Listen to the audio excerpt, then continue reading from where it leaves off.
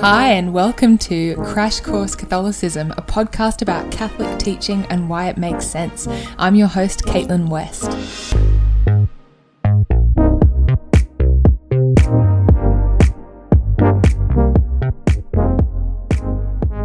Hello, and welcome to this episode on sin and virtue. So, in past episodes, we've been talking about the kind of broad principles and ideas of things like freedom and morality. And now in this episode, we're going to get a bit more specific and we're going to talk about sin. So what exactly is a sin? What's the difference between a mortal sin and a venial sin? And then on the flip side, what is a virtue and what does it mean to be a virtuous person? But before we get too far into that, I first want to share with you a resource that I have been making use of a lot in these episodes on morality, and it's a website called Ethics Finder. This is not an ad, by the way. No one has asked me to say this. I just think that this is a fantastic resource. So Ethics Finder is like Google. It's a search engine, but it only contains materials on ethical and moral questions. So like end-of-life issues like abortion and euthanasia, or political questions, or things like human rights, etc. And all of the materials on the website have been hand chosen specifically from a Catholic perspective. But that's not to say that it's all explicitly Catholic as well. A lot of it uses really secular language. So it's a really great place to find resources if you want to share something with your friend or help them to understand an issue, or you're giving a talk or a class or something. So Ethics Finder, I'll put a link to it in the show notes for people to use. Okay, now let's talk about virtue and sin. Okay, so the first thing I want to do is a kind of visualization, right? To give us a bit of an overview of sin and virtue and how they relate to each other. So I want you to imagine a spectrum, right? And we will label this spectrum morality. And on the far left-hand side of the spectrum, we have total depravity, like the worst possible things that you could do. And then on the far right-hand side of the spectrum, we have total perfection, so the best, most virtuous things that you could do. And then right smack bang in the middle of the spectrum, we have a dividing line. And that dividing line is called the moral law. Okay, so this is the spectrum of morality. Every act that we commit that has some kind of moral dimension to it falls somewhere along this spectrum. Everything on the left-hand side of that dividing line is the realm of sin. So as soon as we disobey the moral law, we are in the realm of sin. And then sin can be more or less grave depending on how far along the spectrum we go.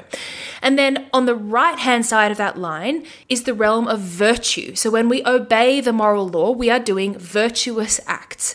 So that's how sin and virtue relate to each other. They're kind of like flip sides of a coin.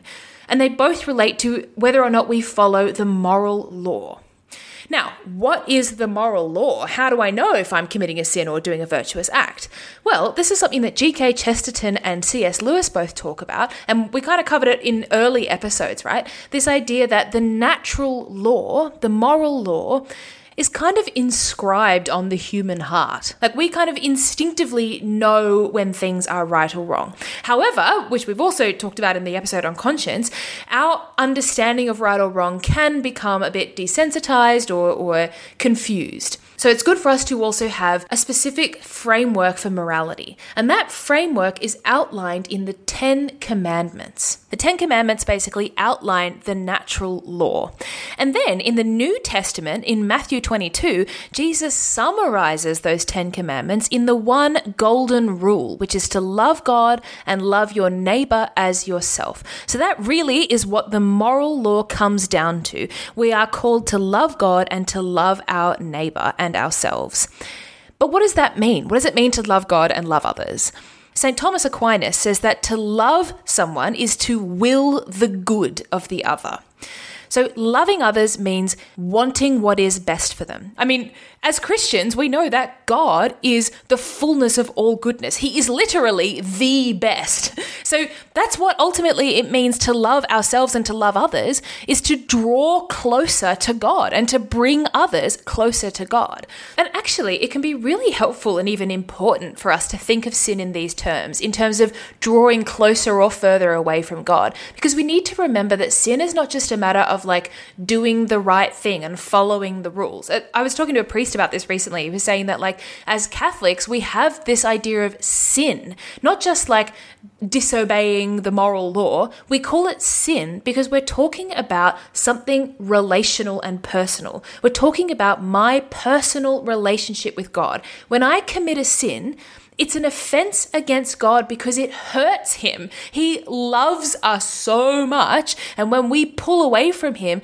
we hurt him, right? It's personal. This is something that St. Alphonsus of Liguori writes about. He says, "He who does not acquire the love of God will scarcely persevere in the grace of God, for it is very difficult to renounce sin merely through fear of chastisement."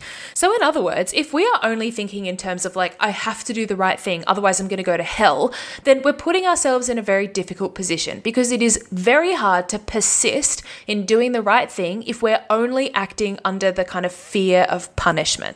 That is such a kind of oppressive, stressful state to be in that you can't stay in it for too long. You eventually do a table flip and kind of nup out and just do whatever you want. Okay, so sin is when we hurt God and pull away from him. And we can do that in many different ways. We can do it in our deeds and in our words, and that's kind of the most obvious example of sin because it's the most visible. But we can also do it in our thoughts and internal dispositions. And sometimes those kind of interior sins that are less visible, they can be just as bad as the ones that are externally visible. So sometimes we can sort of fall into thinking, oh, well, at least I was only thinking horrible things about that person. I didn't say them out loud. Or at least I was only imagining cheating on my spouse. I didn't actually do it. And okay, maybe it would be worse to actively cheat on your spouse, but that doesn't mean that it's okay to like internally be fostering that desire and kind of indulging in those thoughts, even if you're not externally acting on it. The Catechism says that the root of sin is in the heart of man. So really what matters the most is what's actually going on in my heart, regardless of what the world kind of sees on the outside. One of the other ways that I can sin is by omission, so not doing something that I should be doing. And this is another one that sometimes we can fall into where we sort of think, oh yeah, I'm a pretty good person. Like I don't really commit any major sins. I kind of just like I'm chugging through life being, fairly good. But actually, maybe there are plenty of things that we actually should be doing that we're neglecting, and those can be sins as well. So we think of the parable of the Good Samaritan, where Jesus talks about all of these people who just walk past that guy who's been beaten up and is lying on the side of the road. Sometimes that can be us. Sometimes we're walking right past the people who need us the most. And of course, that doesn't mean that, I have to give $10 to every, person who's sleeping rough that I ever encounter, otherwise I'm committing sin. But it does mean that we should be doing something for the poor, for the needy, for the lonely, Maybe it's a member of my family or friends or strangers that I feel God is calling me to help. Or maybe it's not even a matter of helping people. Maybe it's that I see something happening that I know is wrong and I don't do anything about it, or I cover up for the person who did the wrong thing, or, I assist someone to do something wrong. In all of these situations, these can be offenses against God. Now, we're going to look at some specific examples of sins when we go over the 10 Commandments, but a good place to start in this episode is with what we call the 7 capital sins. And these capital sins are basically the kind of foundational sins that pretty much sit under or drive all of the things that we might do that are wrong. Okay, so these are pride, avarice, or another word for that is greed, envy, wrath or anger, lust, gluttony, and sloth or laziness. So, why should we care about these 7 capital sins? Like, why are they so important? Well, because they are so foundational and they sit under all of the other sins that we commit, it can be really helpful for us to be aware of them so that we can understand more deeply why we do the wrong thing and then sort of overcome those sins that we're in the habit of committing. So, for instance, say that I'm in the habit of telling lies in social situations and I want to stop doing that. I can take that to my prayer and maybe I realize that the reason why I'm lying all the time is actually on a deeper level, it's coming from a place of pride. Like I want people to see me in a certain way. So understanding the capital sins can be a really useful tool for us when we're trying to overcome sin. Now, let's return to our spectrum of morality. So if you remember, we said that sin can be more or less serious. So the church teaches that we can commit what we call venial sins or mortal sins. So a venial sin is when I do something that is morally wrong, but I'm still in the state of grace. And a mortal sin is when I do something that is so serious that it actually cuts me off from friendship with God. It cuts off my access to sanctifying grace.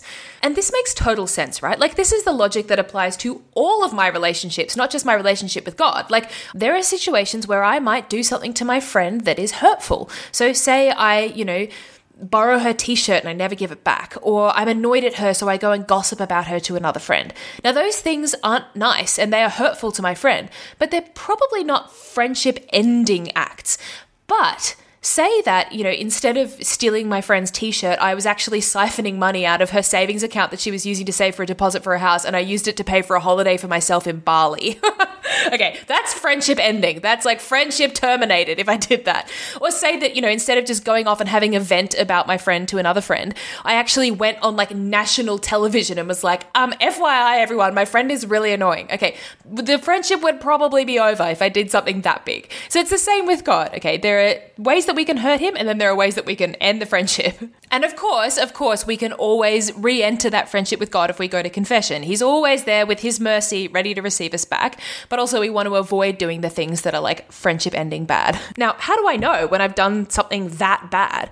Well, again, to some extent, we can go to our consciences, like that. In the same way that I kind of know when I've done something to my mum that's so horrible that it might threaten my friendship with her.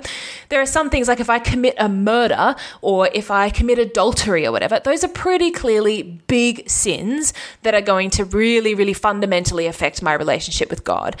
But there can also be instances where we become desensitized to certain sins and we forget that they can actually be really serious. So it's good for us to bear in mind that really, most sins, if we push them to their furthest end, they can be serious friendship-ending mortal sins. So take something like drinking alcohol, for instance. As a human being, my dignity lies in the fact that I have an intellect and a will. That is what makes me capable of following the moral law. So if I drink slightly too much alcohol, like I get a little bit tipsy, then that's not good because I'm actually compromising my will and my intellect. So that can be a venial sin. But if I keep pushing that further and I get to the point where I'm totally drunk and I actually have lost control of my intellect and my will, then that's a serious sin because I'm violating my own human dignity. Or as another example, take something like anger, right? Like if I get a little bit frustrated or angry with someone and I speak to them in a way that isn't very nice, then that's a venial sin, right? But if I push that to the point where I'm so angry that I actually want to kill that person, then that's a serious sin because in that moment, I'm actually fundamentally violating that one command to love others as I love myself. And Christ himself says this, right? In Matthew chapter 5, he says, I say to you that if you are angry with a brother or sister, you will be liable to judgment. And if you say, you fool, you will be liable to the hell of fire. So he's talking about that kind of anger that is so, fundamentally contrary to the command to love others, that it actually cuts us off from that friendship with God. Now, some of you might be hearing this and sort of thinking, I didn't know that getting drunk was a serious sin, or, I've been really angry with people before. What if I've committed a mortal sin and I'm not in a state of grace? Okay, calm your farm, cool your boots. So the church reminds us that in order for us to actually commit a mortal sin and to be liable for that sin, 3 things are necessary. First of all, it has to be grave matter. So it has to be something serious. But on top of that, we also need 2 other things. We need full knowledge and full consent. So if you do something wrong and you've got no idea that it's a sin, or you're not fully in control for whatever reason, then you're not going to be held fully accountable. Now, probably the best thing to do is just to go to confession anyway, just to get it off your conscience so that you're not sort of carrying it around or worrying and you don't get scrupulous about it. But also, we shouldn't freak out. If we don't have full knowledge and full consent of something, then God is not going to hold us accountable in the same way as someone who did know what they were doing. This is actually something that my mum used to say to us when we were kids. Like if we dropped something or we had some sort of accident and, we felt really bad that we'd done the wrong thing. And I'd be like crying to my mum, like, I'm so sorry, Mum, I can't believe I did the wrong thing. And Mum would be like, Caitlin, what do you need to commit a sin? And I'd be like, full knowledge and full consent. She'd be like, great. Did you have full knowledge and full consent? And I'd be like, no. And she's like, it's okay then. It was an accident. Just try again next time. No worries. So knowing that it's only mortal sin that cuts us off from friendship with God, one really easy thing to fall into is the kind of the sense of, oh, well, the main thing is just to avoid committing mortal sins. Like, so long as I do that, then everything else is kind of play on. Like, little sins, venial sins, like not ideal, but also like kind of fine. The main thing, don't commit a mortal sin.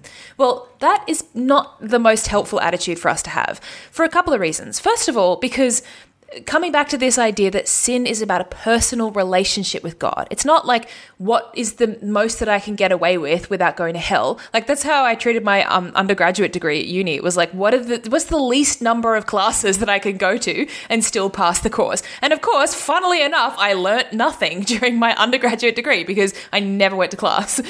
So we can't treat our moral life in the same way. This isn't just a matter of like, what's the least that I can do and still get into heaven? If we love God, then we don't want to hurt him even in little ways. If we think about like the relationship between spouses, imagine if there was, a husband thinking of his wife and thinking, oh, well, so long as I don't cheat on her or abuse her, then it's okay if I lie to her all the time and I'm insincere and I'm cold and distant and, I'm not doing anything particularly nice for her, just provided that I don't do anything super terrible. Okay, that's not a very healthy way to approach a loving relationship. But the other thing to bear in mind is that sin begets sin. The more we commit even little sins, the easier it gets for us to commit more sins.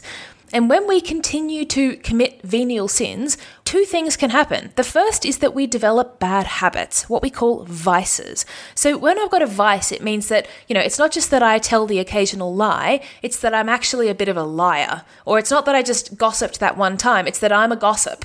Okay, so those neural pathways can become so deeply carved into us that actually it becomes a habit. And we all know how hard a bad habit is to get out of. But the other thing is that the more I commit little sins, the easier it becomes for me to commit bigger sins.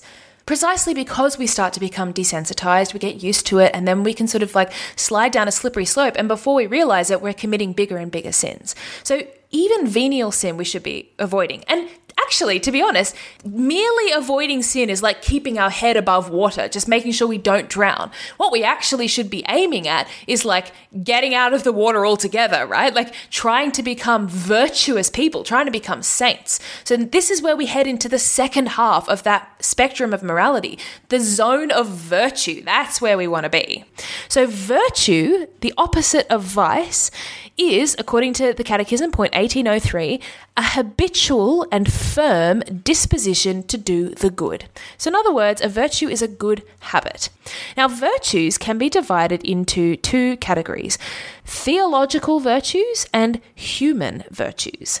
So, theological virtues. We call them theological because they specifically relate to my relationship with God. So there are three theological virtues, and they are faith, hope, and love.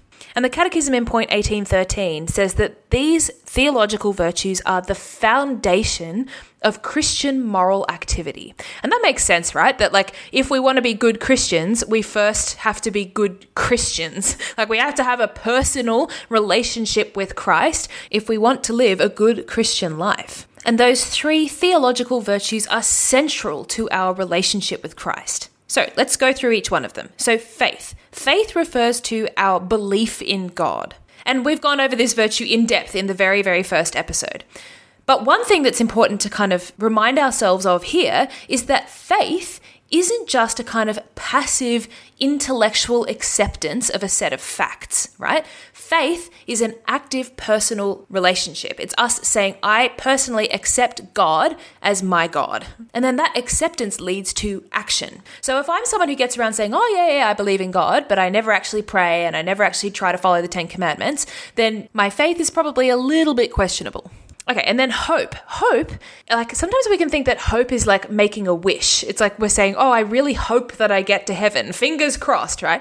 No, hope has more confidence than that. The Catechism describes hope as the theological virtue by which we desire the kingdom of heaven and eternal life as our happiness, placing our trust in Christ's promises and relying not on our own strength, but on the help of the grace of the Holy Spirit. So that's a bit long-winded, but basically what it's saying is that hope is that kind of total trust that God is going to get me to heaven and the desire to go to heaven. So there's this documentary, I don't know if you've seen it, it's called The Rescue. If you haven't watched it, you totally should because it's really amazing. And it's about, those 12 boys in Thailand who got stuck in a cave and then they had to be rescued and it was all like very dramatic. So it's about that rescue. And it shows you how the boys were stuck in the cave and they had to be taken out by these cave divers.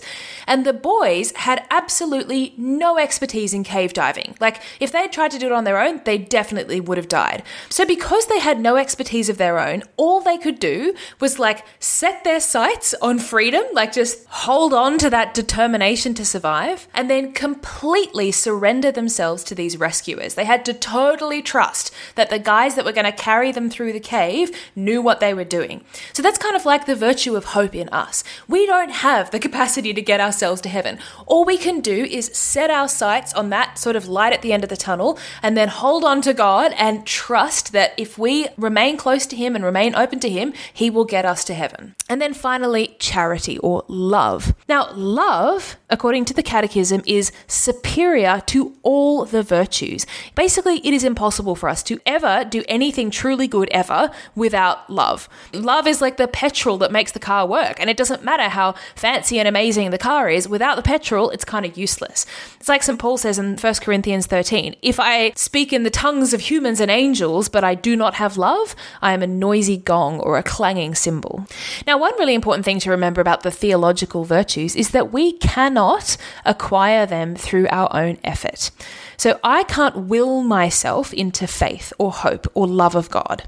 And actually, this can be quite a comforting thing, especially if I'm sort of struggling to believe in God or struggling to love Him. You know, you can kind of get caught up in thinking, oh my gosh, there's something wrong with me. I'm not trying hard enough, etc.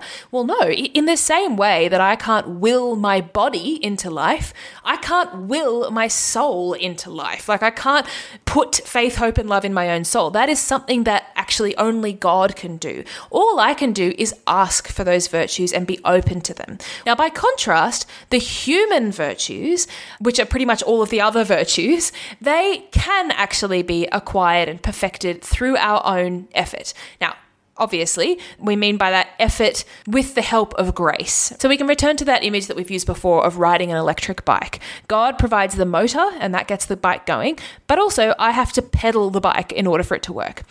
So that motor of the moral life as Christians is the Holy Spirit. The Catechism in point 1830 tells us how the Holy Spirit gives us certain gifts and dispositions that help us to then grow in virtue. So it names 7 specific gifts of the Holy Spirit that are infused in every Christian who has been baptized and also in confirmation. So these gifts are wisdom, understanding, counsel, fortitude, knowledge, piety, and fear of the Lord. So I think we said this in the episode on confirmation, that these 7 gifts of the Holy Spirit, it's like, you know, when Frodo goes on his mission and he's given his chainmail and his sword, right? These are the tools that we need that will make our journey to heaven possible.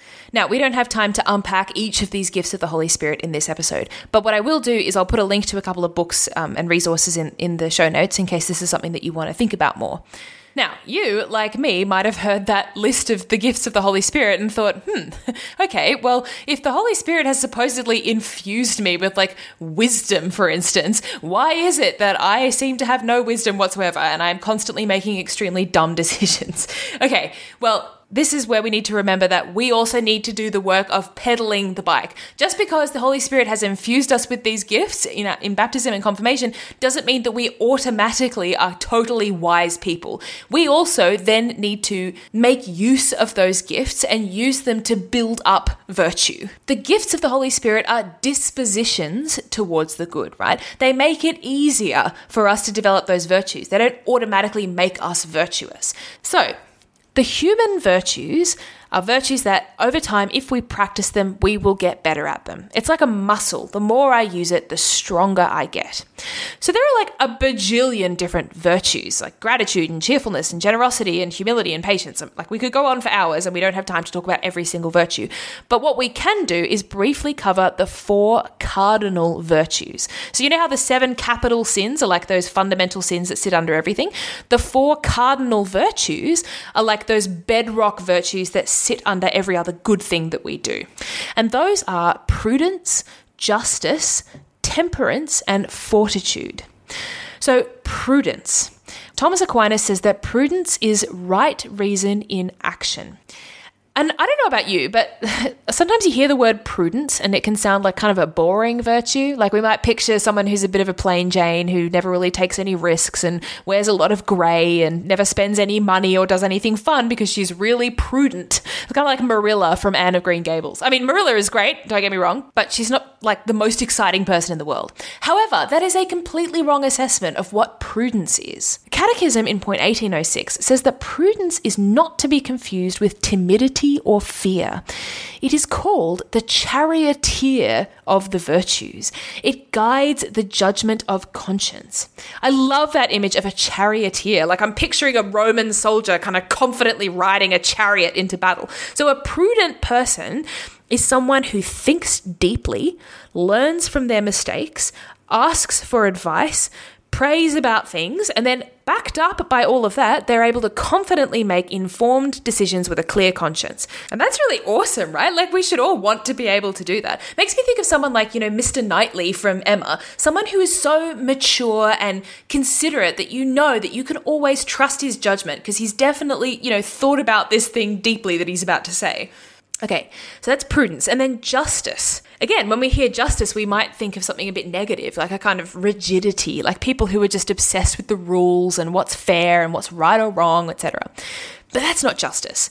The Catechism in point 1807 says that justice disposes one to respect the rights of each and to establish harmony and equity with regard to persons and to the common good. So justice is kind of like Atticus in To Kill a Mockingbird, right? Someone who, yes, they do what is right and they care about right and wrong and they respect the rights of every person, but not out of this rigid sense of following the rules, but out of love for the truth and for others. And maybe I'm not in a kind of Atticus situation where I'm like defending someone who's been unjustly accused or whatever. My life might not be that dramatic. But at the same time, justice is a part of everyone's everyday life. We need to exercise justice in the way that we treat other people and give people what is their due and, do my work well, etc. Or even things like helping out with the dishes at home or refraining from gossip. Like those are all situations where we can grow in the virtue of justice. Okay, and then fortitude. The Catechism describes fortitude as firmness in difficulties and constancy in the pursuit of good. So we might think of those people who are able to do really hard things even when they're under a lot of external pressure to give up.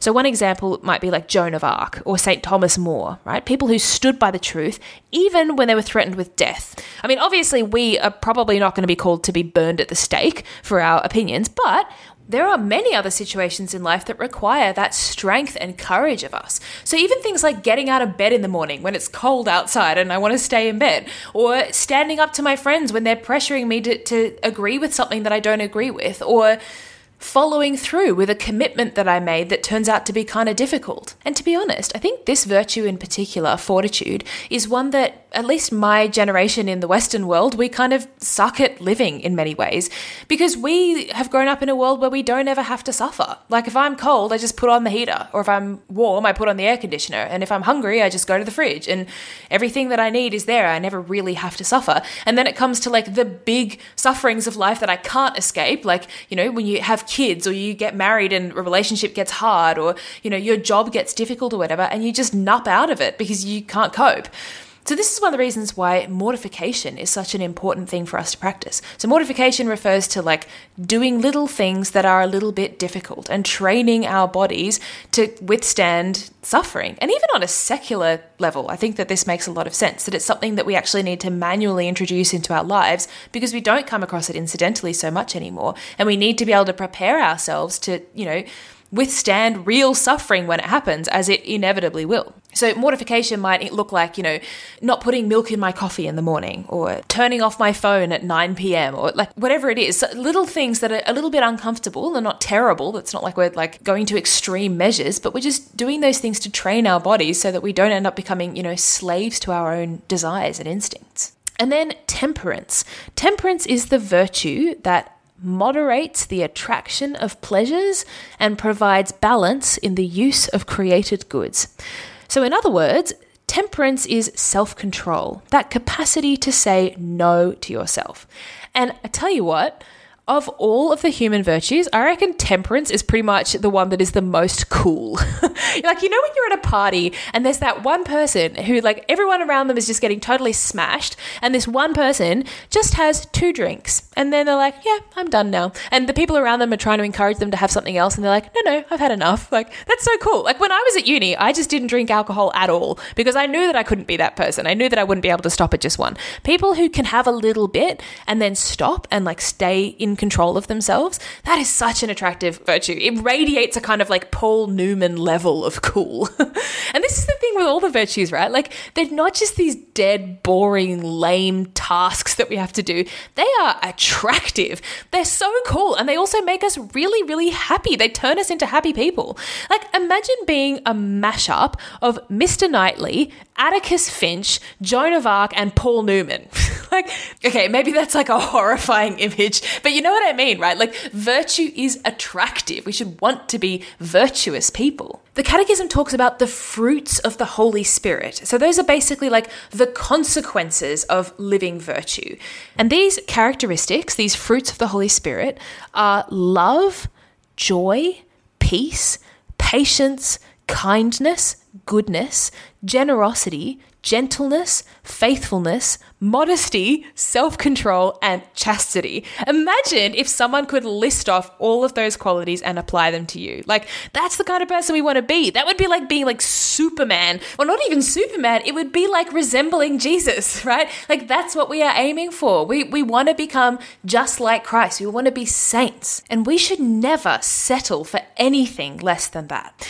Okay, so that's all we have time for today on sin and virtue.